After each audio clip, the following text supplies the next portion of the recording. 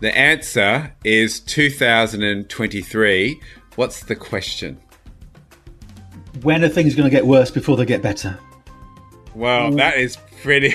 We'll give that one because I think that's a the point. question was, which year is going to be even more shit than 2022? Oh, there we go. Yeah, we were on the right lines. Hey. You're listening to The Occupational Philosophers with Simon Banks and John Rice. Hey, welcome to another episode of The Occupational Philosophers, the not-so-serious business podcast to spark creativity, curiosity and imagination, where myself, Simon Banks and John Rice join you each and every week. And, John, I'm going to cut straight to you. What's caught your curious eye this week? Well, Simon, I'm rather excited to share the fact that I've been to my first philosophy festival. So what with us being the Occupational Philosophers on a real mission to bring philosophy and that kind of thought into organisations, I went to a thing called How the Light Gets In. And this is a philosophy and music festival, it bills itself as. And there's one in Wales, but I went to the smaller one in London just a couple of weeks ago. Okay. And had my brain stretched over 2 days, I have to say, listening to, and here we go, here's a rundown of some of the things I attended in different tents. The Seduction of Thought, which involved play, flow and mindfulness, trading with the enemy, metaphors as communication, spiritual awakening and Taoism, the happiness delusion, and a very practical one right at the end there was how to write a speech that will change the world. Interestingly, that was delivered by Liz Truss. So all in all,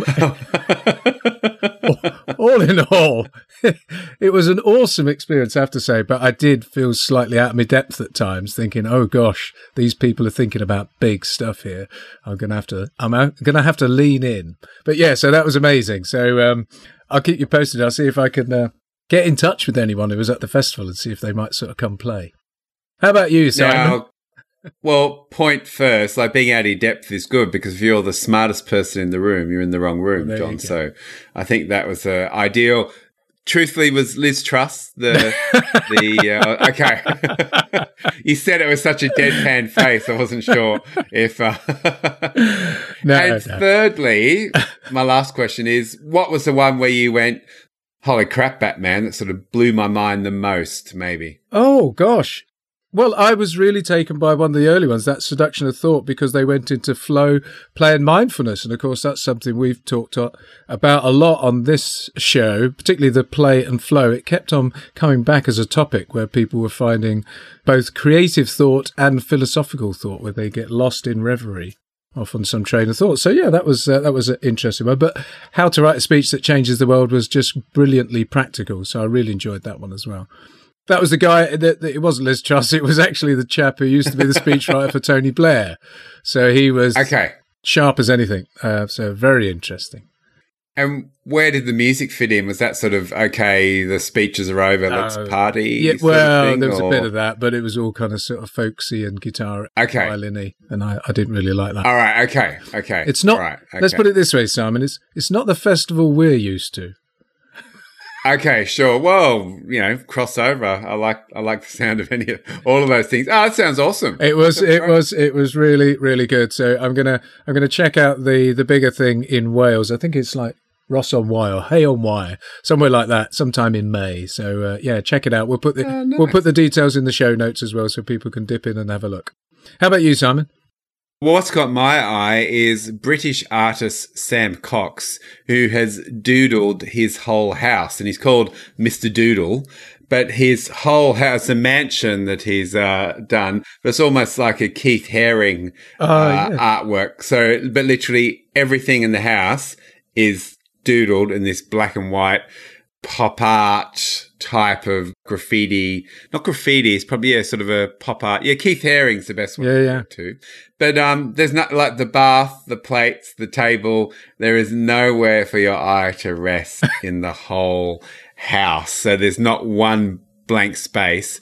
And it took him 900 litres of paint, 401 cans of spray paint, 286 bottles of black drawing paint, and 2,296 Sharpies to complete the project in the 12 rooms of the house. It's like a mansion. It's no small thing. It's not like a 1-bedroom flat in, Islington. It's a big, badass mansion. Yeah, so there you go. That's caught my eye. And just the sheer capacity of him to do that for 2 years. Yeah, very impressive. Mr. Doodle. And again, we'll put that in the show notes. Yeah, I'm just worth checking out. Yeah. I'm just thinking what that's going to be like for the estate agent when they try to describe that when he comes to sell it. Interesting decor. Somebody's gone beyond Magnolia. Yeah. Now, John, speaking of all those things, interesting decor, beyond Magnolia, we have a guest this week. Who is the curious cat that we have on our show? Well, Simon, I'm genuinely excited today because I think today's guest in many ways embodies much of what we're about in terms of our original ideas about occupational philosophers. So today's guest is the founder of a unique and highly influential organisation in education across the UK called Independent Thinking, and that was set up in 1994. Independent thinking, that seeks to go beyond teaching and learning. It goes into motivation and creativity, leadership, social justice, neuroscience, inclusion, environment, well-being. So the span of it is vast. And it's a platform for a lot of the UK's leading innovative educators, as would be called, school leaders as well. And I like this, serving as a lighthouse for practitioners who might otherwise fall prey to the idea that silence is respect, obedience is behaviour, grades measure education, and teaching and learning are the same thing. The core principles remain the same throughout all that time, and that's when you change people's thinking, you change lives. Our guest is also a prolific author, many books, including, and I'm holding one up now, the ever popular collection of Thunks. There's about 3 books there, the complete book of Thunks, the little book and the big book, and they are a firm favourite in our household. And Why Do I Need a Teacher When I've Got Google? He's committed to ongoing classroom work with children and young people, delivers keynotes, TEDx talks, workshops and conferences around the world. His continuous work with teachers and leaders in schools is showing educators there's genuinely a different way at coming at this. He still leads from the front. He sets the bar when it comes to speaking to teachers, children and school teachers about his vision for education. And this is another favourite part, and unless someone is complaining that their brain hurts, he knows he hasn't got the message across yet. I'm almost exhausted reading out such a wonderful introduction, but welcome, the Grandmaster Thunk, Ian Gilbert.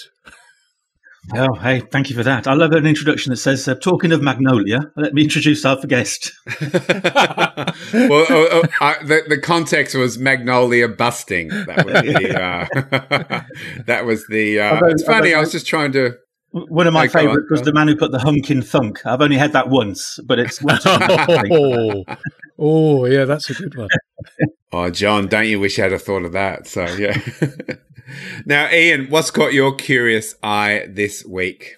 I'm sitting here, I'm sort of staring out the window thinking what has caught my eye, and what's catching my eye at the moment, I'm just taking a photo of it, which I'll send to you, you can post it, is the sun coming up, catching the autumn leaves on a big chestnut tree and a beech tree outside my house. And it resonates with, I did a sort of online webinar last week with a brilliant marketing company called Exposure Ninja. They do a lot of free stuff, free webinars. And it was a webinar about recession-proof marketing. So I was having a listen to that. And one of the things that came across was he was saying, but you got to stay positive. It's not rainbows and unicorns, but you got to stay positive. There's all sorts of rubbish going on in the world. There's all sorts of things that it's going to get worse before it gets better.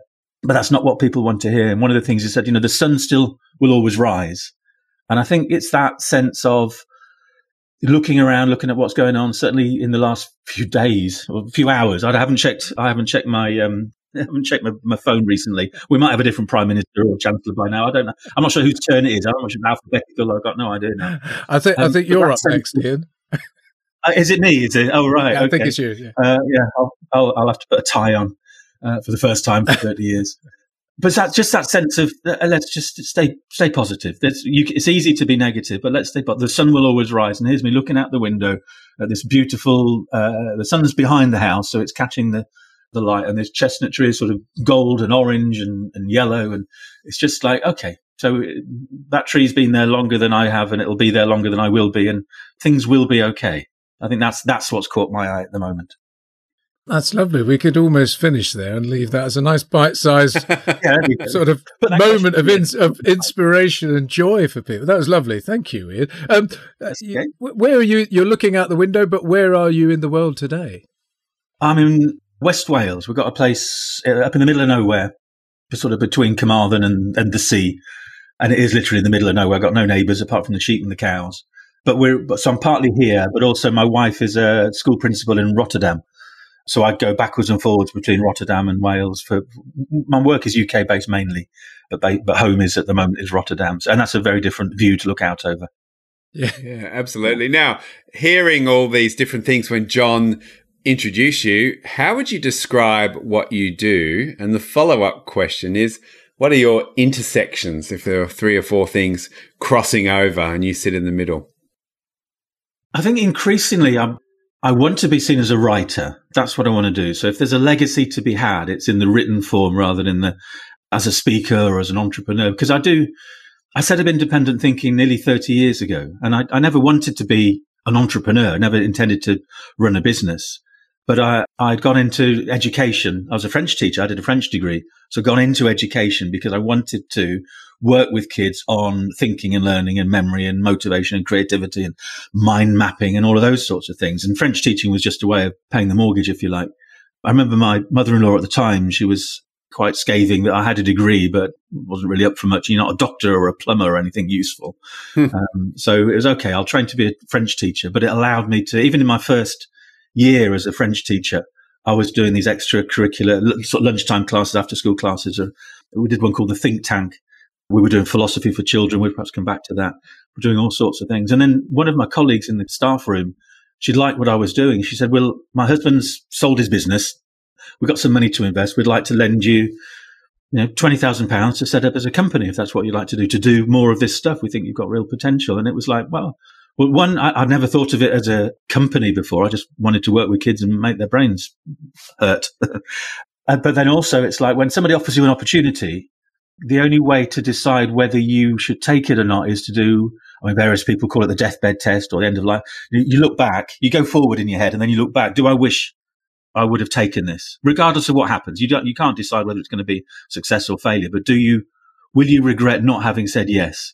And the clear answer to that was, I would definitely regret it. So I went for it. You go for it. And that was, nearly 30 years ago. So I'm sort of accidental entrepreneur. And I think if I was better at being an entrepreneur, independent thinking wouldn't have survived. I think I'd have tried so hard or made it so successful that it would have peaked and then disappeared completely. So I think by not being very good at being an entrepreneur, I can just sort of just keep us going for all this time. There isn't that sort of product. Well, we do reinvent ourselves, but it's organic. I don't really, anything I've ever planned hasn't happened. I've done a business plan once. That was just because the bank manager at the start wanted to see something because he felt that's what he should have in his file. But it's not the way we work. So I think, if I'd have been more successful as a businessman, ITL would have failed. Is one way of looking at it. So there's that business bit, and then there's the sort of speaker bit. And I remember writing prior to that, I was working in advertising up in Newcastle, and I'd done some of the Tony Robbins stuff and sort of thinking about goal setting and writing your list of things you want to do and want to be. And one of the things I wrote in my little red exercise book, my notebook, and I still have notebooks, and I've got piles of them now. Your brain throws off sparks, so you got to capture the sparks. You got to. It might be electronically now with your phone, but you've got to have something to capture a spark if you're on a train or middle of the night, whatever. So I'm in my little notebooks. I'm writing the things that I want to do, want to be, and one of them was, I do it in the present tense. These affirmations. So I am an internationally recognized thinking skills speaker working around the world. That's what I wrote over 30 years ago. So, and it was the speaker bit because they've always been a bit of an actor. I like standing up in front of people and, making them laugh, make their brains hurt, all that sort of stuff. So I've achieved that to a certain extent. I have spoken in various venues around the world and it seems to go down well. I still get nervous. I hate nerves. Nerves are the respect you pay your audience. And it's like, okay, sure. I can live with that, but I do hate it. It's horrible. I thought you were just nervous because you were going to Birmingham. One of the last speaking jobs I did was Melbourne, and that was a big one at the big conference centre there. So, but I think regardless of the size, I still get. In fact, the smaller venues you get more nervous speaking to 10 people is more nerve-wracking than 1,000 people, to be honest. I haven't quite managed, hey, Wembley yet. I haven't quite managed multiple thousands, but I think my speaking career might have peaked at 1,000 or so. So there's the speaking bit is what I do. But then what I've always wanted to do is be the writer. If you want to put anything on my headstone, it's, along with the normal stuff, it's like writer. So the books have always been a part of what I've wanted to do. And there's Essential Motivation was one of my first ones. Why do I need a teacher when I've got Google? And then the Thunk stuff. But then also I'm an editor and a publisher as well through Independent Thinking Press. We've got a deal with a company called Crown House, which are based down the road near Carmarthen.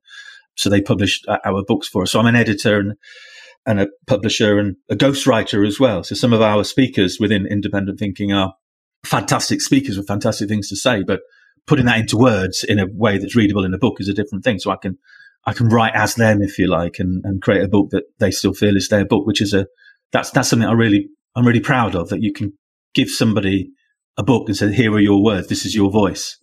And then they take that and run with that. So that sort of publishing, editing side of it, as well as then me being the writer. But I have just started a master's degree in creative writing at Hull University because I want to write a proper book. That's the thing that's left for me in many ways, to write a proper book, which is not an education book. Okay, define a proper book. So it's not an education book, but is there? Yeah. I mean, I think it would have to be, and there's lots of variations on a proper book, but I think it would have to be, a fully fictional novel. Anything else would be too straightforward to write. That's not being arrogant, but I know where I am with even just the way that I've written the books that I've written. They're all different. They're different from education books. I know how to make a non-fiction book work, if you like, on the whole, but actually to embrace a whole story, a whole 80,000 words novel, and do it in my way. I think that's what's on my list. And I could probably do it without a creative thinking MA, I think, but it gives you lots of people say they want to write a book, but they just don't have the commitment to actually sit down and do it. But when you're doing an MA, you've got to do a certain amount each day, each week. So it's there's a pressure on me there, which is quite useful. Although what I have done off my own bat this year, I've got a thing called the Year of Writing Dangerously. And every day for 50 minutes, I just write. And I don't know what I'm going to write about until I put the first word down or something comes into my head. I think the last one I did, I'm a couple of days behind because I've been traveling, but I'll catch up. But the last one, for some reason, what was in my head was a wombat looking in a mirror. So there was a whole 50-minute conversation about the wombat going, but what am I? You're a kangaroo. People know what you are. What am I? So we've had themes of wombats on this show before. So oh, there we go. Yes, the wombats. The previous guest. Their time will come, I think. I have to say as well, the Year of Writing Dangerously, we could take that a different way as well. Is that you find a space that's particularly dangerous to write in? Do you sort of hang off a bungee rope or something like that? Ah! Another chapter.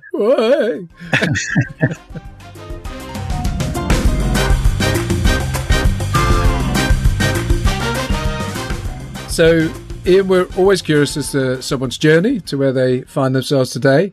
And we kind of often start with the beginnings of school. Are there 3 words that described you at school? Not good at maths. Oh, yeah, that's 4 words. I think if another one would be just tried very hard. I was a good boy at school. I worked very hard. I was a head boy.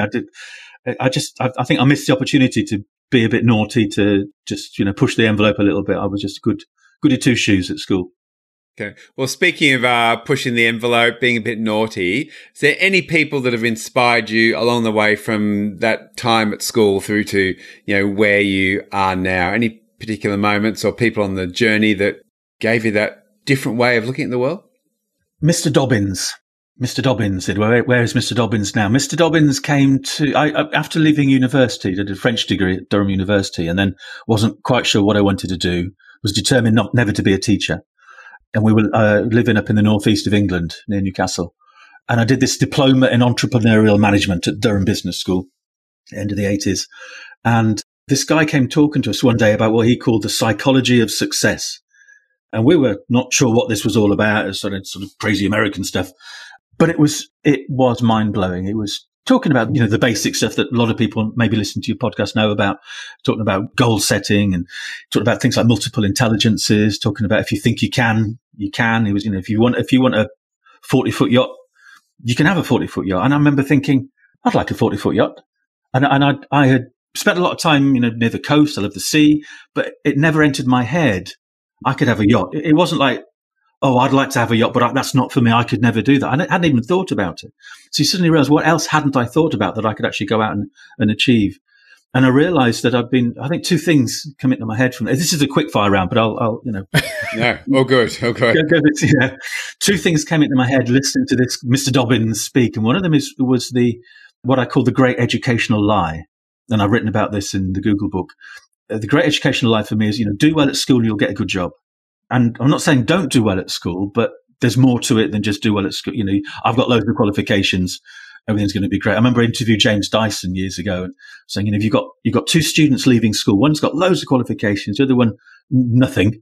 What would be your advice? And he said to the one with all the qualifications, he would say, you've shown you've got a brain, now go away and use it. So it's just something. You've got some qualifications, but now the work really starts. And interestingly, he said to the ones without any qualifications, he would say, it doesn't matter. And again, we're not saying learning isn't important, but what we're saying is there's other ways of looking at it, if you like. So the great educational lie came into my head whilst listening to Mr. Dobbins all those years ago. And then the other thing that I realized was, looking back, the secret of my success at school was wait to be told what to do and do it well. So don't think for yourself, no independent thinking, just sit there, be a good boy, do what you're told, do it to the best of your ability, and you'll go far. And in the world of education, I did. But beyond the world of education, thanks to his insights, I was realizing as a strategy, that'll get in the way of me achieving what I'm capable of achieving. Because while I'm sitting around waiting to be told what to do, other people are out there doing it. A lot of them a lot less qualified than I am. So I think that was transformed. And I went back and talked to my wife at the time about it. And she was a nurse. She hadn't had that sort of academic route. And she just went, well, yeah, duh, it's obvious. And it's like, well, why hadn't anybody told me this when I was at school? And that was where independent thinking started, to go back into schools, talking to people about the stuff that I wished I'd known. I wish somebody had been talking to me about when I was 16 or 17. So Mr. Dobbins is the short answer. Mr. Dobbins, which I love that name. I mean, I just want to put the magical Mr. Dobbins in front of it. Are you sure he's real, Ian? Is he real? That doesn't. I thought this was going to a TV character because it sounds like someone out of a show. My wife grew up in England. She go, Mr. Dobbins. So I thought, oh, okay, it's a Muppet or something. Anyway, it's a real Mr. Dobbins. So is it Mr. Dobbins? Building for Mr. Dobbins, though, what about now? I mean, I know with independent thinking and seeing that, I can see all of those, as you say, the practitioners that kind of sort of span across that organisation. Are there people within that and beyond who inspire you now? Who are some of the people who are lighting you up now in the work that you're trying to push forward? I mean, I am inspired by all of the independent thinking associates because they're doing such good work and they're such good people, nice people, great, whenever I'm sharing a platform with them, it's always just magical to see them in action. But, and again, forgive me, this is an arrogant thing, but there comes a point where I just want to follow my own light rather than looking for others to be inspired. I remember going back to me as an accidental entrepreneur, there was a sense where I think, I just need to read one more book, just read one more article in order to know what to do with independent thinking. And I've got to the point now where I don't want to look outside of myself for inspiration. I want to see what I've got. And I think that's the stage I'm at. And I say, apologies if it comes across as arrogant. It's not meant to be, because I know there are amazing people out there, but I've got to look to see what's inside me that I can bring out. Inspire is, you're breathing in and breathing out with inspiration, isn't it? The roots of the word. But, what can I bring out of myself is the point I'm at now. Building on that, how do you look inside? Like, how does that process work? Like, how do you dive deeper to see what's there? Oh, that's a good one. You go on that 2-day course about letting in the light. John talked about, I think, by the sound of it. Where the light comes from, the full quote, isn't it? It's the cracked ones let in the light. I can't remember who said that originally. I know various people have used it. Ogilvy, the advertising guy, was one of the guys. It's just being happy to spend time with your own head and seeing where the thoughts goes, capturing the sparks, like I talked about earlier in your notebook. Even my year of writing dangerously, I've written, I don't know how many days into the year we are, but I've written a lot of words that all came from inside. And if I hadn't had that outlet to just, okay, I'm just going to see what comes out, and what comes out, you're thinking, oh, that's interesting. I didn't know that was in there. So it's finding a way to let out the stuff that's in there. I mean, it's quite rough, some of it, but it's so much of what I've written without knowing where it came from could be turned into a short story, or there's a phrase, isn't there? These little short stories that are only like 1 page long. There's a word for it, I can't remember what it is now. Too early in the morning for me to remember something like that. So it's feeding stuff into your brain and then just sort of seeing what comes out and giving an outlet without, you're not sort of judging it all the time. Oh, that's rubbish, or I shouldn't say that, or that's not right. Just let it out and see what happens. And is that what you call, I guess, riffing on what John, you were saying, is that when you find your flow, would you say? Like John was speaking about that from the festival, and we speak about it quite a lot. Yeah. Is that a flow state for you? It is really. I mean, 50 minutes isn't very long, but it does go quickly. I mean, flow is the original flow stuff is the Csikszentmihalyi stuff around high challenge, low stress. And that's something, I mean, in my Essential Motivation book, I talk about that's the state we need to get in the classroom where kids go, oh, it's at the time, that's gone quick. So, and it's high challenge, low stress, not no stress. You've got to have a certain amount of stress. So for the 15 minutes, this is what I say to teachers in the classroom, get motivation rather than saying, here's your task. So here's your task. You've got 7 minutes, or I want 5 answers to this question in 10 minutes. So you give a little low stress deadline in order to make it work. So with the creativity, with the things like the writing, knowing that I'm ultimately need to be writing for an audience gives enough stress. I can't just write any old rubbish. There still has to be a sense that somebody needs to read this and get something from it. And that's in my education books as well. So the flow is there, I suppose, but it's high challenge, low stress is the best way of describing that from the work of Csikszentmihalyi. In terms of a more spiritual way, I think the nearest I ever get to flow, I did some sailing for a while, and you can, in a yacht at sea, or even just in harbour, I can sit for hours and hours. And if you think I'm just going to sit and stare at something for 7 hours, that's going to be boring. But something about being at sea where you can just do that, and that's sort of the nearest I've come to sort of a spiritual flow, I think, where your mind doesn't go wandering off. And I've tried sort of meditation, but I am quite settled my brain enough to do that. So I'll perhaps do that when my brain's empty.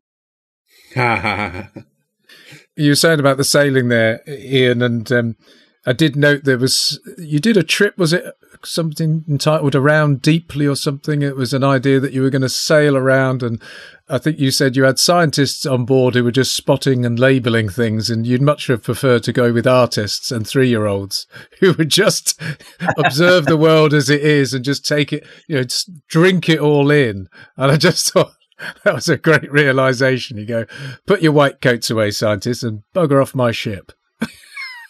There's better passengers I could have. Oh. The 40-foot yacht idea, that stayed in my head. And I promised my son that, by the time he was, I think his 10th birthday, we'd have a wooden yacht with red sails. That was the romantic notion that I had. But being a bit of an overachiever, I ended up with a 54-foot yacht. Not too shabby. Yeah. No. Well, it wasn't. Thank you, Mr. Dobbins. Yeah, thank you, Mr. Dobbins. Yeah, that was an expensive one. But then it was like, well, I don't even know how to sail. So what am I going to do now? So I got permission. I got an exit slip for 3 months and learned how to sail going around the British Isles with a sailing school, which was mind blowing. I mean, we live in this, if you're a Brit, you live in this island, but you don't actually see the edge, the frame, if you like, of the picture. And it's just stunning when you're out there. So that was the first thing. And then it was like, okay, I want to use the yacht, because it was bought it through the company. So for tax purposes, I need to prove that it's an asset, not just an Ian Gilbert buys a yacht thing. And then it was this idea of around deeply. Around deeply came out of 2 things. So one is let's look at something with new eyes. So let's look at the coast with new eyes. But also came out of a thinking skills tool that I developed called 8-way thinking. So, and I mentioned Mr. Dobbins, and he talked about different sorts of intelligence. So there's the work of Howard Gardner at Harvard, who talked about that we have potentially about 8 different intelligences. Rather than saying he's intelligent, she's not intelligent, let's break it down and think about people who have musical intelligence or interpersonal, intrapersonal, verbal, linguistic intelligence, those sorts of things. So, and I really loved then and still love. It's had a bit of a sort of a dissing in England, especially because it's about learning styles. It's not about learning styles, never about learning styles. It was just allowing I mean, the question, it's a bit of a cliche, but the question in the classroom is not how smart are you, but how are you smart?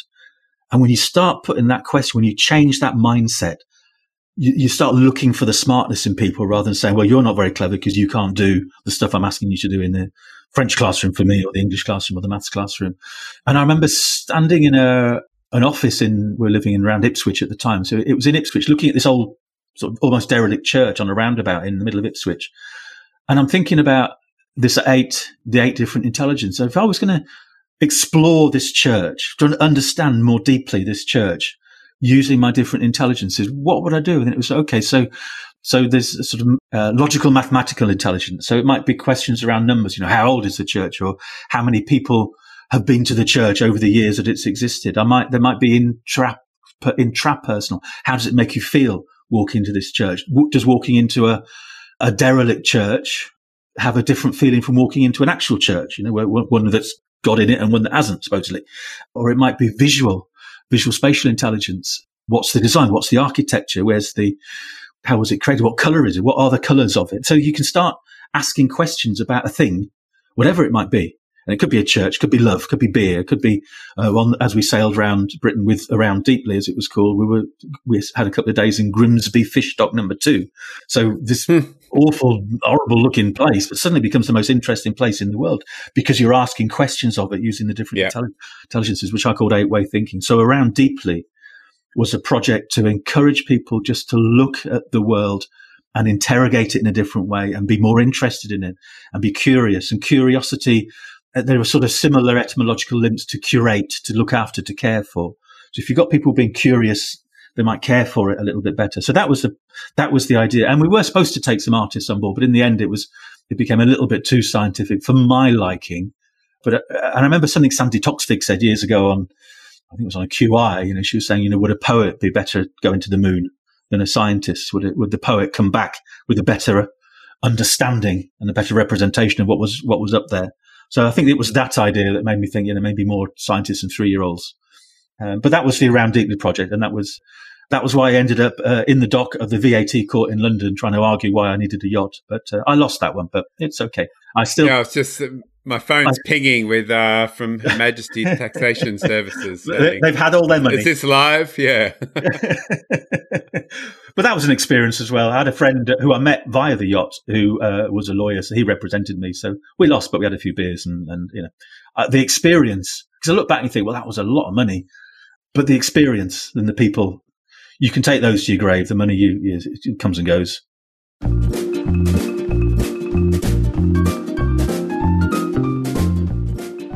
So Ian, every episode we like to stretch our minds with what we call thought experiments, which is something philosophers over the ages have done as they wrestle with answers to big questions. Or as in the case with your thunks, where you've got a question that has no definitive answer. However, we've decided to go another way here. We want to provide you with some definitive answers. You just have to come up with the question. So let's play Whose Question Is It Anyway? I'll start. So I'll give you the answer. I'm only laughing because I know the first one. Right. First one, Ian. I thunk, therefore I was. What is the question? I think, therefore I was. Yeah, what happens when you take a load of words and throw them up in the air? That's not right. Sorry, it's not right, but it was a nice attempt. Is the question Good there attempt. What was inscribed on the headstone of Rennie Descartes? Ooh. So close. Come on, but, I think okay. therefore I am, and he's dead. I thunk therefore I was. I think your Latin translation probably needs a bit of work, but yeah, okay, I get that. I think therefore I was. Okay, the next one. The answer is the James Webb Telescope. What is the question?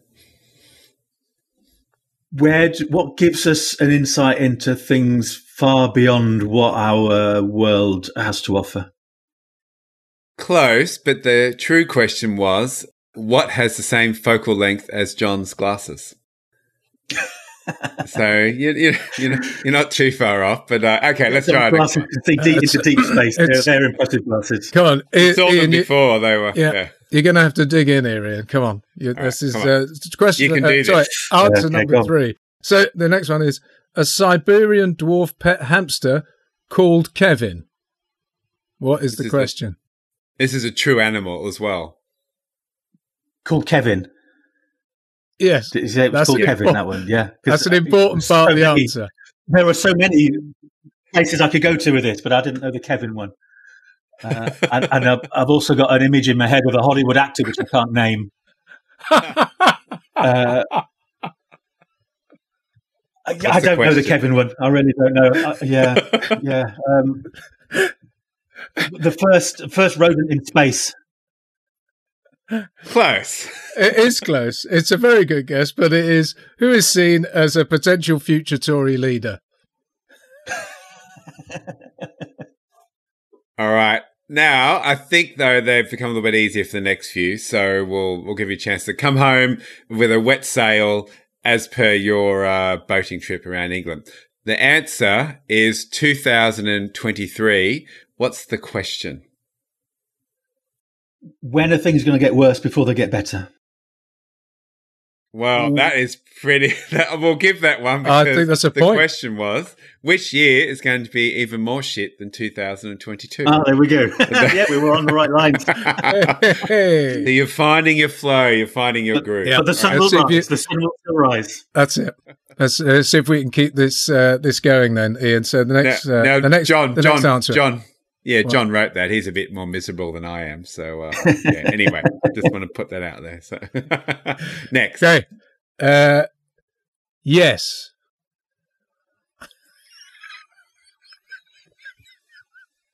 Name one of the greatest glam rock supergroups of the 70s. I like your thinking. But no, unfortunately, that's wrong. The question was, do baby pandas know they're cute? So... close, but no cigar. Not bad. Okay, now our last one. The answer is no. Which famous doctor was James Bond's greatest adversary? Close, but not quite. The question was it Reverend Green in the library with the lead pipe? And the answer was no. But I have to say, I like your one better. We do. Oh, there we go. You can have that. And there we have our thought experiment. Whose question is it anyway? Ian, you're a really prolific author, and I was genuinely shocked in a positive way how many books you've written. So I just want a number answer to start with, and it follows on to another question. How many books have you authored or co-authored? Again, this is going to sound awful, but I've lost track. In terms of... Point proven. Okay. Yeah, a few, because there's also ones that there's like compilation books. So we produced a book a couple of years ago called The Working Class, for example, which is a big, thick book with about nearly 50 different contributors. So I compiled that, edited it, and also then wrote, sort of interleaved my work around 45 other people's work, if you like. So, whether that counts as one, but there's also the books that I've just written on my own, but there's also books that I've written on my own for children, which are different from the books for teachers. So and the stuff that I've edited has got my name on it. So there's quite a few. In Australia, we call that shitloads. So, is the word we have for that. So, a prolific author. Now I'm going to narrow in, I'm niching in. Can you tell us more about your book, Independent Thinking? Because I was reading, about it, and I thought, no, that's the question I need to ask you, because that's the crux of so much of the great work you do. Yeah, I was living in Chile at the time. My wife, my second wife, she's originally from Chile, so we'd sort of moved back there for a year, and I'd written the Google book when we were living in Dubai, and it was like, okay, time to write another book. And I talked about capturing these sparks, so I realised I had loads of little aphorisms and more thunks coming through, and just, I didn't want to write a whole book, but I had lots of little things that I wanted to say, especially stimulated by living in South America and the sort of the social. I was just waking up, because of my wife, to the social angle that was going on, realizing that there was a thing called neoliberalism, and that you can live under a dictator, and that the world is sort of stitched up in all sorts of ways. So there was like an awakening there of my social conscience, which I hadn't had before. So I was just sort of capturing lots of different thoughts and just collated them really in the book. And in many ways, it's the book I'm most proud of. I was trying to find a copy of it before this interview, but the only one I've got in this house is an Arabic version of it, Arabic language version of it. So I was sort of trying to find the original Word documents of the stuff that I'd put down. And again, without being arrogant, you look at stuff that you'd forgotten that you'd written and you go, well, actually, that was all right. I'm quite proud of that. So I think I need to do another marketing push on that book because there's lots of stuff in there that's relevant. But I think one of the marketing lines we had for it at the time was, these are my thoughts, get your own. So I'm not writing to get people to tell them what to think. I'm saying, here are some thoughts. Here's some independent thinking. Here's some different ways of looking at the world. Here's some provocations, if you like. Here's some thunks. Not for you to copy me, but for you to think, well, actually, I've got permission now to think my own thoughts. And if these weird thoughts come into my head, that's okay because that's who I am. That's what's in my head at this moment, which is the conjunction between me and the world. And this is what has been sparked by that conjunction. And so, look, building on that piece around that independent thinking, does that sort of leverage so much of the work you've done in the education system? And on that, what have you seen change in this system maybe since you were at school? And, John and I would have been at schools. Or how do those two interact? The big part of the independent thinking with our work, so capital I, capital T for the company name, with the work we do in schools is saying, there is another way. It sort of boils down to that. We're not saying you must do this. We're not producing a system. We're not saying follow our lead or follow our instructions. We're just saying here are a variety of people doing things differently in education. You can also find your own way in education. You don't have to do what they tell you to do, what the researchers tell you to do. You can think for yourself. A lot of our work is almost giving permission to, in the early days, it was directly with teachers. For the teacher who thinks I'm feeling a bit weird because I'm doing stuff differently, it works, but I'm feeling a bit out on a limb. Is that okay? And they say, yeah, because here's other people doing it similarly. So you're emboldening people, if that's the right word. That might be a Simpsons word. You're emboldening people to feel it's okay to go their own way. And then in leadership now, one of our books we produce is Brave Heads. That it's okay for you to. We need you to be brave. We need leaders to raise their head above the parapet and be brave. So it's okay to find your own way and to do the thing that you want to do.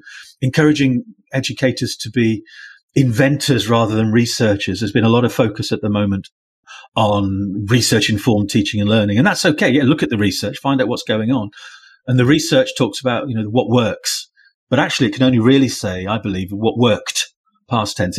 This worked for me in my classroom at this point. That doesn't guarantee that it's going to work for you in your classroom at that point. It doesn't even guarantee it's going to work for me in my classroom tomorrow because there are so many variables.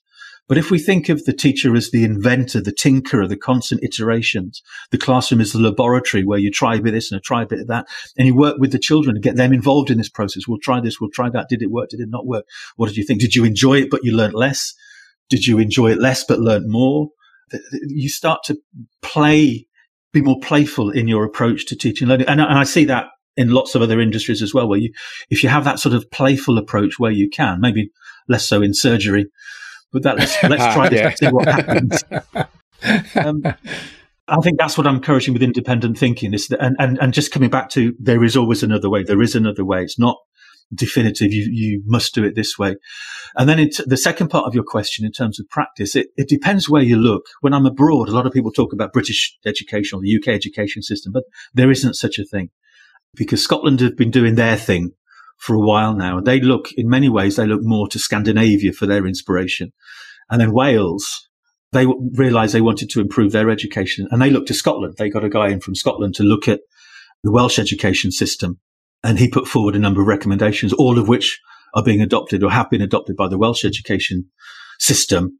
So there's a new curriculum for Wales, which is being rolled out across Wales now. It's a slow process, turning a curriculum around. And also the pandemic didn't help. But it's a curriculum that, apart from learning stuff, you need to know stuff, but it also focuses on well-being and supporting other people and elements of sort of entrepreneurship. So it's a really broad and wide creative curriculum in Wales. In England, ideologically speaking, it seems to have gone in the opposite direction. It's been driven, a lot of this coming from America, driven by this sort of knowledge-rich idea that if you just get the facts into people, into children, if you get that into them, that's enough. And you can't have creativity without knowledge. Therefore, you've got to start with the knowledge. So there's a big ideological rift that's been sort of encouraged by the current government, although it's previous. It's a bit like Doctor Who. It keeps regenerating. Its first iteration, I don't know, 10, 11, 12 years ago, where it was this focus on direct transmission, teacher at the front, no group work, no teamwork, learning of stuff, process of education. And there's a place for that, but there's a place for lots of other stuff going on as well, especially when you start looking at things like well-being and the impact of well-being of that sort of classroom on children. I was going to say, Ian, to that question about the changes we would have seen, it is our generation having come through school, I suspect. I've got grey hair there. But you must be seeing that the wind is in your favour, as it were, over that 30 years. It is happening. Is it just the question of the pace of change is not fast enough in your mind? But it is happening. Would that be true? That you are seeing that change in approach to this, or not? Or is it still fundamentally a schism?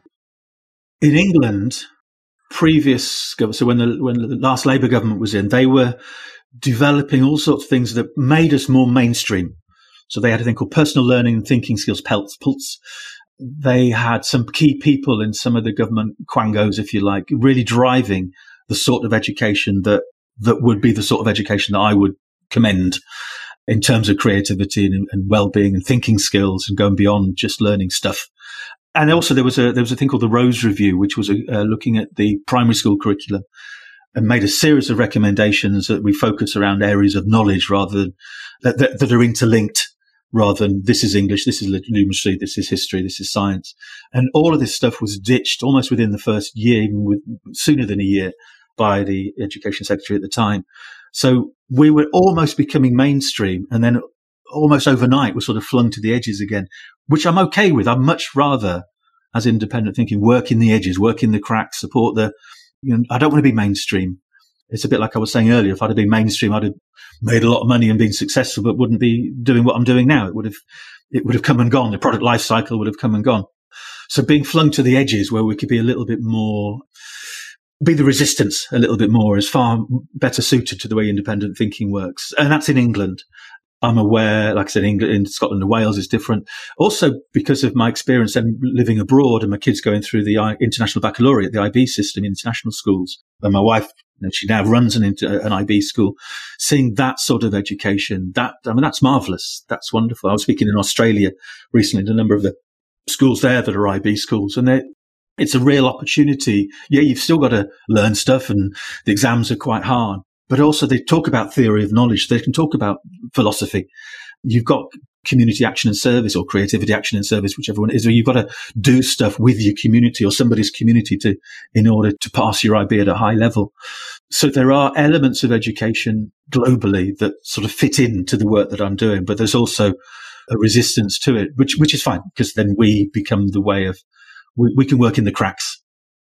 Now, with similar conversations in Australia, because we have the country, but then we have the states are responsible for the individual school systems, but then the federal government, I think I've got this right, sets curriculum. So there's always this back and forth and different pieces. But this conversation seems to go round and around and around, I find. And it often, I work in the space of creativity, come from a background in the arts, so very comfortable in that space. I was the kid who made it through school not thinking they weren't creative.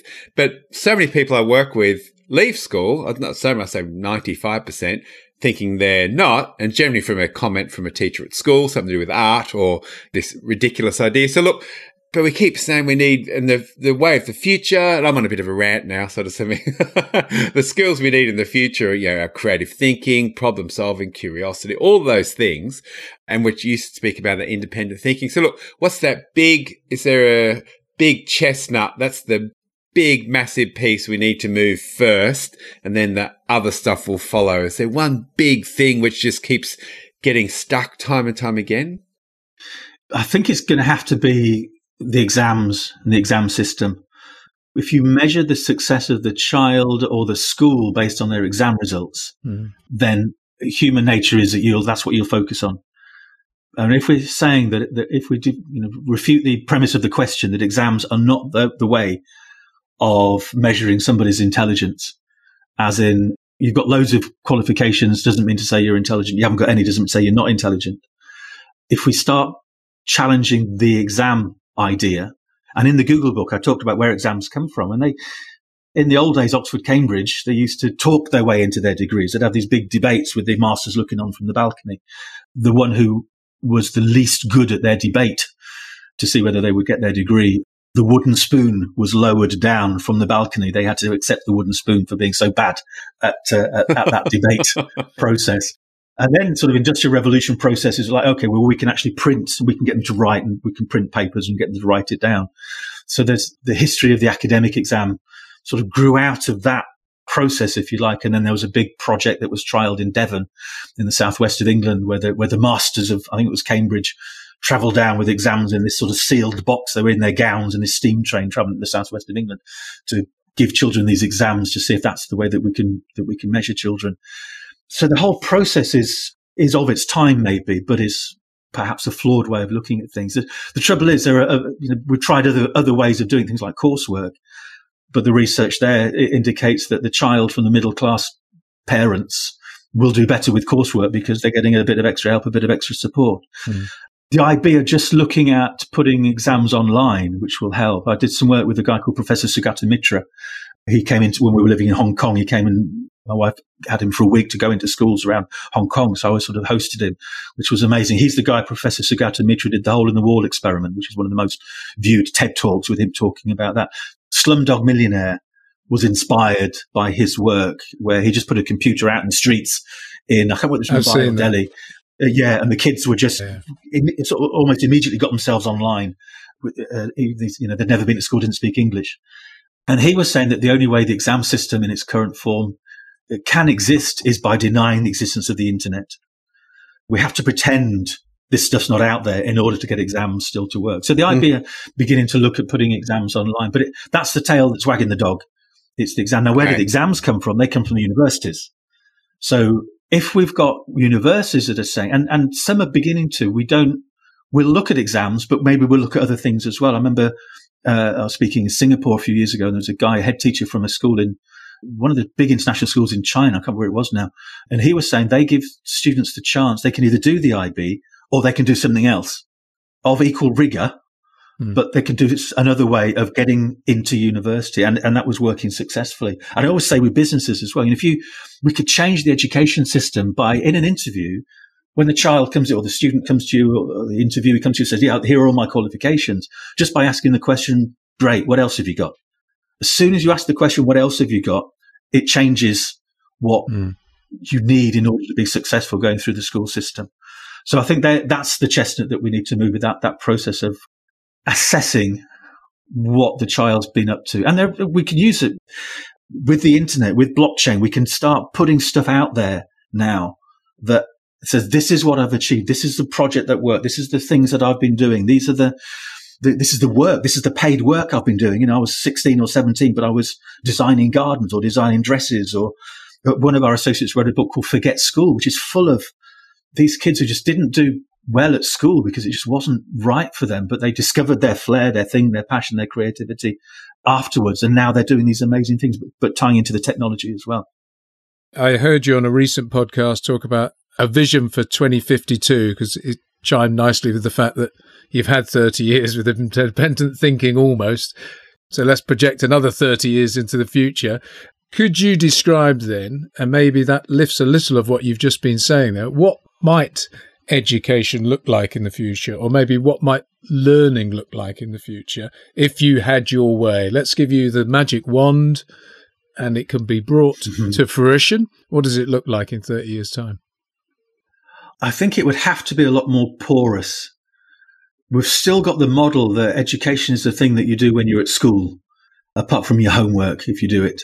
So it's finding the way that we can tap into what exists now, which is when we were at school, knowledge came from teachers and from books. And now it doesn't have to. It can come from all sorts of places. So it's 365 days a year, 24 hours a day. We can access whatever we need in order to do well. So then it becomes more, education becomes less about going somewhere to have somebody's knowledge stuffed into you, and more about how can we address, for example, real world problems in my community? What knowledge do I need? Where can I get that in order to address real world problems? So it becomes more relevant, more real, more tied into the world. There's within IB schools, you've got inquiry-based learning, or dilemma-based learning is another way of looking at it. And it's inquiry-based learning where you're giving people sort of real-world solutions for which they need the knowledge in order to address. The research shows that if you give them a test immediately after that, they don't do as well. But give them a test further down the line, they do better. So something that's inquiry-based, dilemma-based, where they bring their creativity and their own passions to bear a lot more will be part of in a poorer system. There's still places that they can go to because we want to be part of the community. We want to belong. But it isn't necessarily you come here in order to spend an hour with a science teacher learning physics stuff. Because I presume, an example of that you can imagine might be that as they come to think about a particular problem, they might think about, well, what technology is available? They might look historically, go, what's happened in the past that's led to this situation? So history comes into play, technology comes into play. They might think, so is that the idea that suddenly it doesn't matter what the disciplines are? It's what's relevant to the moment that you bring together. And as you say, you learn this stuff as you apply yourself to something tangible. That's a controversial statement because there are people who are adamant that you need to teach the disciplines. Even within science, the science discipline, there are people who are saying you need to teach science as a whole, and people say, no, you need to teach physics, you need to teach chemistry, you need to teach biology, they're separate things, and then you put them together. So there will be people you could get on this podcast who would give all sorts of really good reasons why this areas of understanding, like I talked about with the Rose Review, areas of understanding, or this transdisciplinary work that the IB might do a lot more. There are people who could give you very good arguments as to why that's not the case. But my view is that we can bring these things. It's a bit like the 8-way thinking, the multiple intelligences. You can look at protest. Let's look at protest rather than just understanding the world. Let's look at changing the world. So when we look at protest, that might be a big idea that you can play with. But within that, you can look at history. You can look at music. You can look at literature. You can look at all sorts. You can look at interpersonal skills. You can do all sorts of things within a big picture of protest, for example.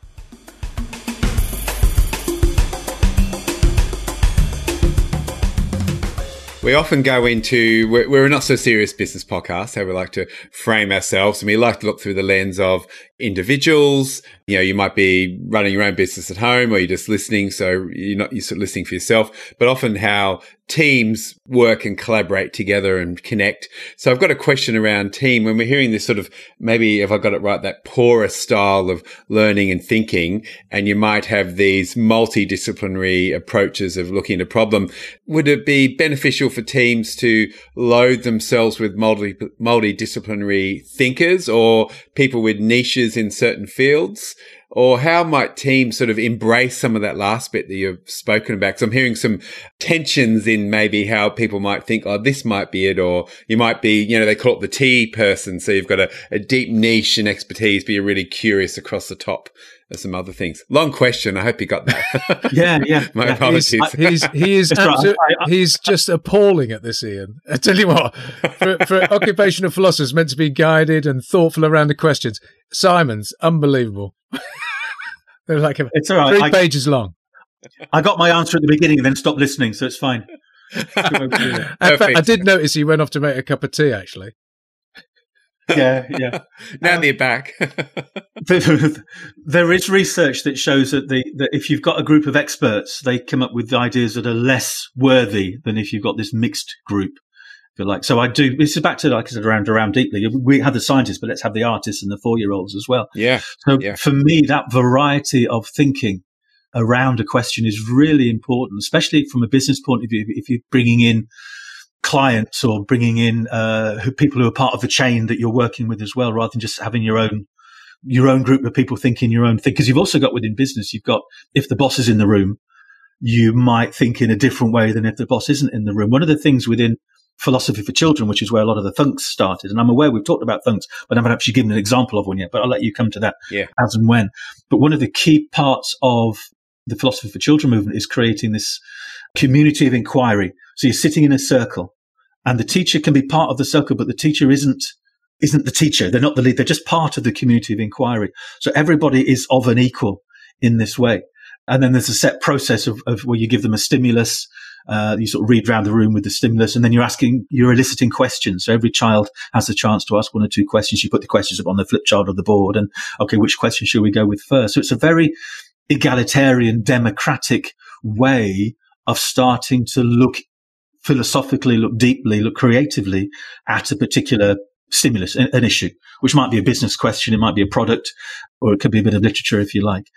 So I think there's 2 aspects to that in terms of teams in business. One is the egalitarian community of inquiry, where we're all being curious together and there's no hierarchy, I think is really important. And then the other one is this mixture, which is a far richer way of doing things than just everybody who has the same discipline. And I say the research backs that up as well. If you've got the same discipline, you will not think as creatively and effectively as if you've got a variety of disciplines. It's interesting there as well, Ian, that much is obviously talked about around diversity and inclusion would be talked about in the organisations we work with, but it's never framed as diversity of thought. It's framed in different ways. And you go, actually, there's a real opportunity there to, as you say, to be able to draw that in and be consciously thinking of that as you bring teams together to solve, as we might say, gnarly, complex problems. But it often gets missed. But we still think in terms of clever as a zero-sum thing. You've either got it or you haven't got it. We need the clever people in the room. They're the ones who've been to university. They've got the qualifications. But we don't want to go too far, of course. Tony's going to solve this problem. Tony, just do a dance and see if we can solve this problem now. Interpret it through the medium of mime. You'd be surprised. You'd be surprised what such things can stimulate. No, I wholly agree. And look, we congregate with people who think alike to us as a rule, and that gives us that certain. And look, John and I would do it. That's why we're creating the podcast, because we have similar interests. So it's great to have people who are that person, just because of whatever it is, they just see things differently to you, which is fantastic. And in that middle spot there is where we have that, which is that I always say between strongly opposing views is probably that innovation sweet spot right in the middle, and that bit of let's curiously explore this together. What a lovely phrase. I've got a few notes for my next workshop here. So, fantastic. Ian, just coming back to individuals as well, breaking it out. So we talked a little bit really usefully there about teams and organisations and creating communities of inquiry, which was one of the things I did want to say. How can we replicate that? And you got that with no hierarchy. But as individuals, the idea that individuals thinking for themselves more, being curious, which again is very much at the heart of what we often talk about here, is what's the advice there just for beings out there, whether that's in their personal life or what they bring to work in where the organisations are in? Is there any sort of thing you go, look, just start here? There's a motto that unofficially has driven my work with independent thinking, and also then my own work within my writing and the books and everything else I'm doing, which is do things no one does, or do things everyone does in a way no one does. And for me, that's at the heart of the creativity. And for me, in terms of getting people to think for themselves, it's just to refuse to think what everybody else thinks, to think the obvious thing. It's like using cliches in writing. Why would you, when there's so many other ways of expressing an idea? And I mean, I've taught creativity to all sorts of people over the years, not just in education. I've taught creativity to people within the tax offices, to prisoners in maximum security prisons, all sorts of people. And there's all sorts of ways that you can get people to be creative, all sorts of little tips and techniques and ideas and games you can play, and think, wow, I am creative. But then you realize, it sort of dawned on me a few years ago that there's a starting point before the creativity, which is the word I mentioned just now, refusal. You've got to say, I'm not going to do it that way. I don't know how I'm going to do it, but that refusal creates a gap, a space in the universe into which either cliches and obvious things can fall in, or you can say, no, I'm not going to do it the way that everybody else is doing it. So that allows a space that new things can come into. They might not work. They might work. You don't know yet. It doesn't matter. The starting point is saying, I'm not going to do it that way. How am I going to do it? And then that second question is where the creativity comes in. But you've got to refuse first. This is great. And again, I'm just curious as to, is that why organisations sometimes struggle with this? Because there's an absolute fear that a gap opens up. They go, oh God, we've got a gap. Do you know what I mean? There is a fear for individuals, teams, etc., organisations to become anxious about being curious or opening up a gap to explore because, I don't know, They're too busy. That's not efficient. We've got to crack on. We've got stuff to do. And the pace of things stops them stopping, refusing, and opening up a gap to explore. I might not capture that quite right, but can you get the sentiment? Yeah. I'm almost as bad as Simon. Simon. Simon, explain it. Hot calling. Explain it better, but in more words. I hadn't thought about it from a business point of view, but that there is that sort of relentlessness. We need to be constantly innovating. We need to be constantly talking about what we do. And I think that space of just sitting and being with an issue, being with a problem, trusting this is one of the things Mr. Dobbins talked about all those years ago, the subconscious or the superconscious mind, that you can just, and David Ogilvy, the advertiser, talks about this. You fill your brain with the stuff, with the information, with the facts, with the knowledge, with the challenge, and then take a walk. Or he used to say, take a bath, or drink a bottle of claret. The better the claret, the better the ideas that will come out. So just spending that time. I mean, I go out if I need to come up with an idea, the last thing I'll do is sit and think about the issue. I'll go for a run, go for a walk, sit in the car or whatever, make sure I've got, a way of capturing the ideas when they come. So not thinking is one of the best things we can do to improve our thinking. Yeah, I love it. Now, maybe linking to that, but we wanted to speak about what are thunks? We've mentioned it a bunch of times. What's a thunk? And because I think this underpins so much of what you talk about. It's become my thing, I suppose, which is fine. There are worse things to have attached to you.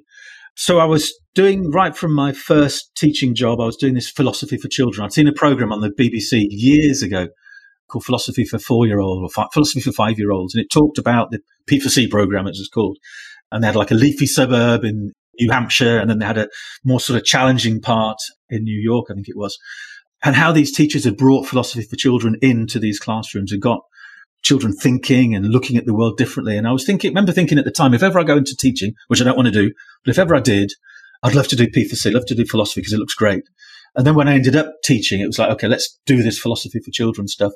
And that became not the sole part of what I was doing with independent thinking, but a big part. And then I ended up getting a job quite early on to teach, to sort of light the blue touch paper on thinking skills across schools in Northamptonshire in the middle of England.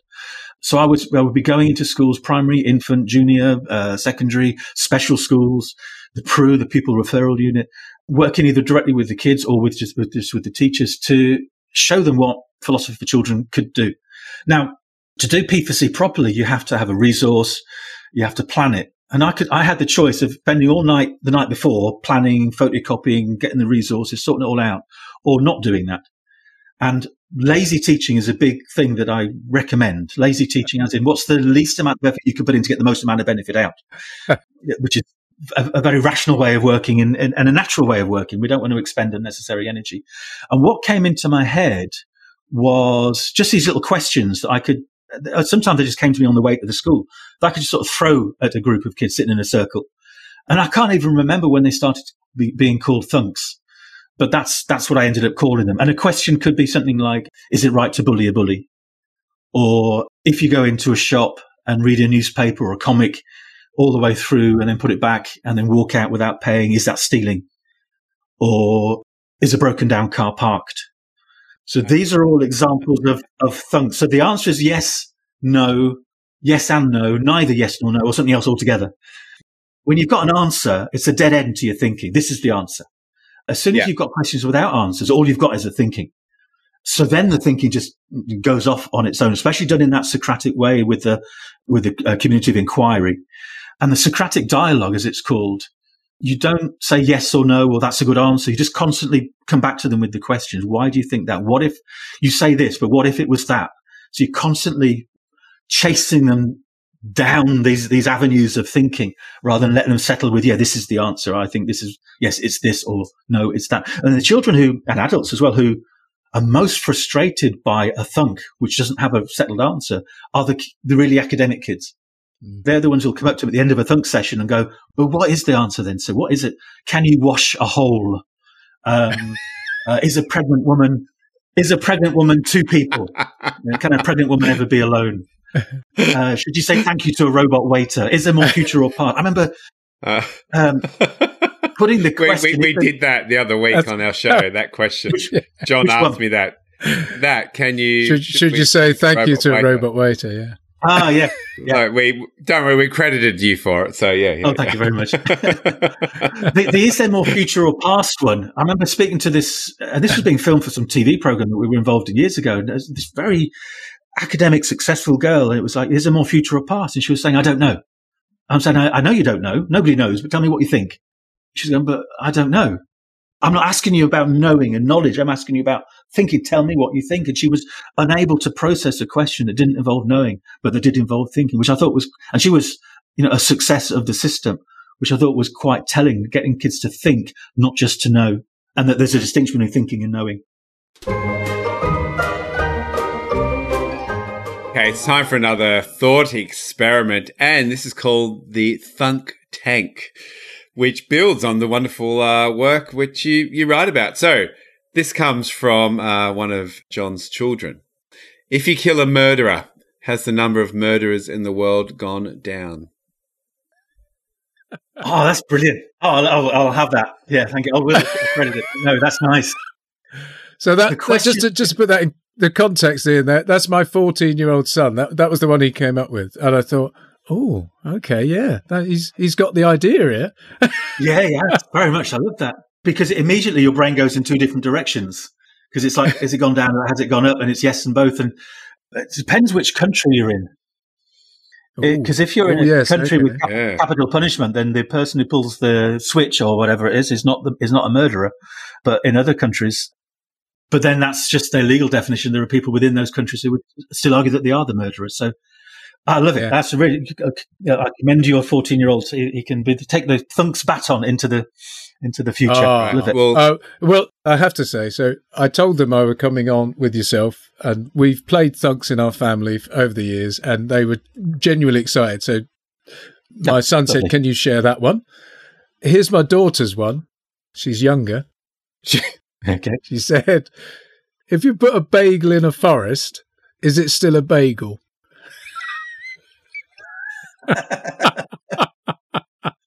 There you go. It's out there. She'll be chuffed to bits. Oh yeah, I love that one. It's still a bagel. It's something. It's like if you put a bagel in a block of plastic, is it still a bagel? Is it? Or is the thing? It's the thing that it's designed to. If you can't do the thing that it's designed for, does it make it not what it is? I mean, actually, I was laughing at it, but actually, think about it. It's not a bagel. It's a bagel in a forest now. Yeah, isn't it? Right? Yeah, as opposed to a bagel in a cafe. It's the location has given it a new form. In effect, the location, time, and space. There we go. But assuming the forest is empty, which they tend to be when these trees fall, there's nobody there to make it, to bring out its bagelness by eating it, because that's the purpose of the bagel. So you could. What if it's a bagel forest? From like maybe Alice in Wonderland, forest of bagels, and you just leap through and munch a little bit. You go, oh, that one's nice. It's got jam and cream cheese. Oh, a bit of salmon and dill. Ian, what's the answer? Give us the answer, Ian. I've got to know. I can't go to sleep tonight. No, with that one hanging open. Go on, Simon. John, one more. You do one. You do this one. Okay. So next one is Liz a truss? and here's a follow-up for you. Is Jeremy a hunt?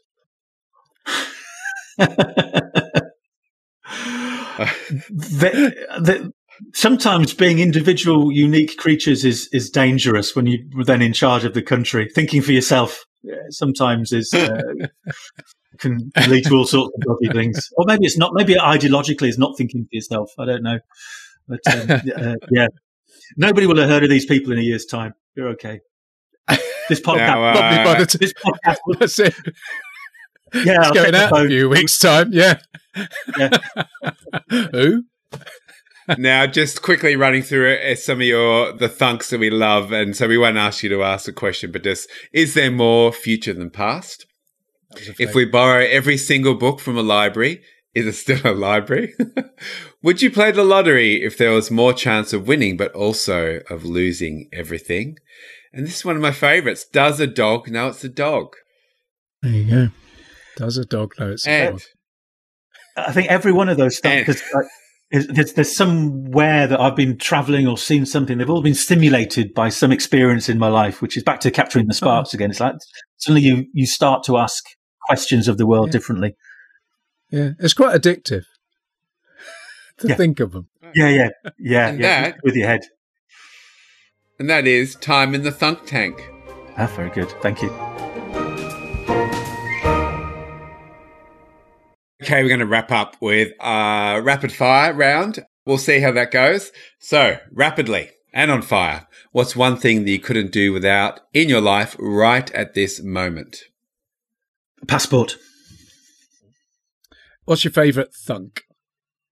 I think it's the "Is a broken down car parked?" because it's one I've used around the world and it just never fails to make people's brains hurt. We are building the occupational philosophers manifesto. What one thing of all your learning do you think that should be included? Not to use bad puns in titles. A more serious answer than manifesto or whatever it is. It's the do things everyone does. Sorry, do things no one does or do things everyone does in a way no one does. I think that is at the heart of it. All right. Is there a book we should be reading? You should always be reading a book. In terms of mine, I think given what's going to go on, and we've already talked about 2023, following on from 2022, the working class book, because there is so much in there about children dealing with poverty and how we can support and help them. And that's only going to get worse. So, yeah, get a big cup of coffee and sit down with the working class book. All right. And now take yourself forward 50 years. We're in the later years of your life. You're taken to your very happy retirement home. You're introduced and they say, here's Ian. How would they introduce you to the rest of the guests? Here's Ian. Here's Ian. Don't talk to him. I think that's what I would quite like. And don't ask me any questions. I'm done. Thank God. Alone. Yeah. Leave him alone. Tired. 107. I'm alone. Fantastic. Thanks, Ian. What are you up to next? We've got quite a few books coming through the pipeline. We've got one called Square Pegs, which is how we can help schools deal with those kids who just aren't quite fitting in, as opposed to just throwing them out, kicking them out, or making them feel bad or feel wrong or feel deficient. So there are many ways that schools can support the square pegs in the round holes. I'm quite proud. That's another big, thick compilation book. So I'm quite proud of that one. There's another one coming through called Tiny Voices. There's a lady called Toria Bono who has got a podcast where she just finds the little voices, the tiny voices, and gives them a way of talking and connecting. And we've got a compilation book with, I can't remember how many, 30, 40 of her little tiny voices, which again, I've edited and brought together. And just so proud that you can give people this platform that they can be then proud of. So there's a number of books sort of working their way through the system. Probably the thing that I'm most excited about is my daughter's getting married in Melbourne on the 28th of December, and I get to spend all of December in Australia with the family there. So that's what I'm most excited about. Nice work. Yeah. Very, very cool. Very cool. All right. Now, where can we find you, connect with you by full strength or virtual drinks? How can people find you? Oh, both are good. Independentthinking.com. I'm on there. There's lots of sort of contact forms and things. You can see my profile on there, all the other work. At ITL Worldwide on Twitter. I tend to handle most of the Twitter stuff. So you can reach out that way. I'm on LinkedIn. You can find me on LinkedIn or the Instagram, all the usual sort of stuff. Or you could, if anybody sees this or hears this, or wants to email me directly to complain or anything, Ian at independentthinking.co.uk. Happy to be approached in that way. It only remains to say, as you might imagine, Ian, thank you. Thank you so much for spending time with us, playing with us, providing some of your wonderful thoughts, your independent thoughts, and the ideas around education. There's plenty to chew on there, and it looks like the work you've been doing is having a really massive and positive effect. So thank you. Yeah, thank you. Now, just before you go, there's a few themes here where I think we've trod similar paths in many ways. John and I both spent a big chunk of time in South America, so didn't live there, but we spent a lot of time there. John and I both walked on hot coals at a Tony Robbins event, and I have that red book, like the Dare to Dream or something. I found it the other day, and here's the funny thing: I was with John when I did it. Part of me wanted to look in it and go, "Oh, that's cool." Part of me didn't want to because I might be disappointed what I wrote. So. Tensions. I know the church you're speaking about in Ipswich. My wife's family live about 10 minutes outside Ipswich, just on the border of Essex and Suffolk, in a little village. And earlier on in my teaching career, I taught German at a school in Harwich with no knowledge of German whatsoever. So look, there you go. I don't know whether they were just happy that someone turned up every day. So, but what John was meaning to say, just thanks so much. We learned so much, and my head is flying, and there's so much stuff I just think I can use all of this stuff. It's so inspirational for, I guess the work John and I both do, but also for our listeners. What a treat. So look, thanks so much. Love the glasses. I've taken a little screenshot. I'm going to share that if you're okay with it, because I think it's a very cool, you look like sort of a very hip, cool DJ. And I say that in only the very positive way. Yeah. I would finally add, Ian, you've made our brains hurt in a good way. Perfect.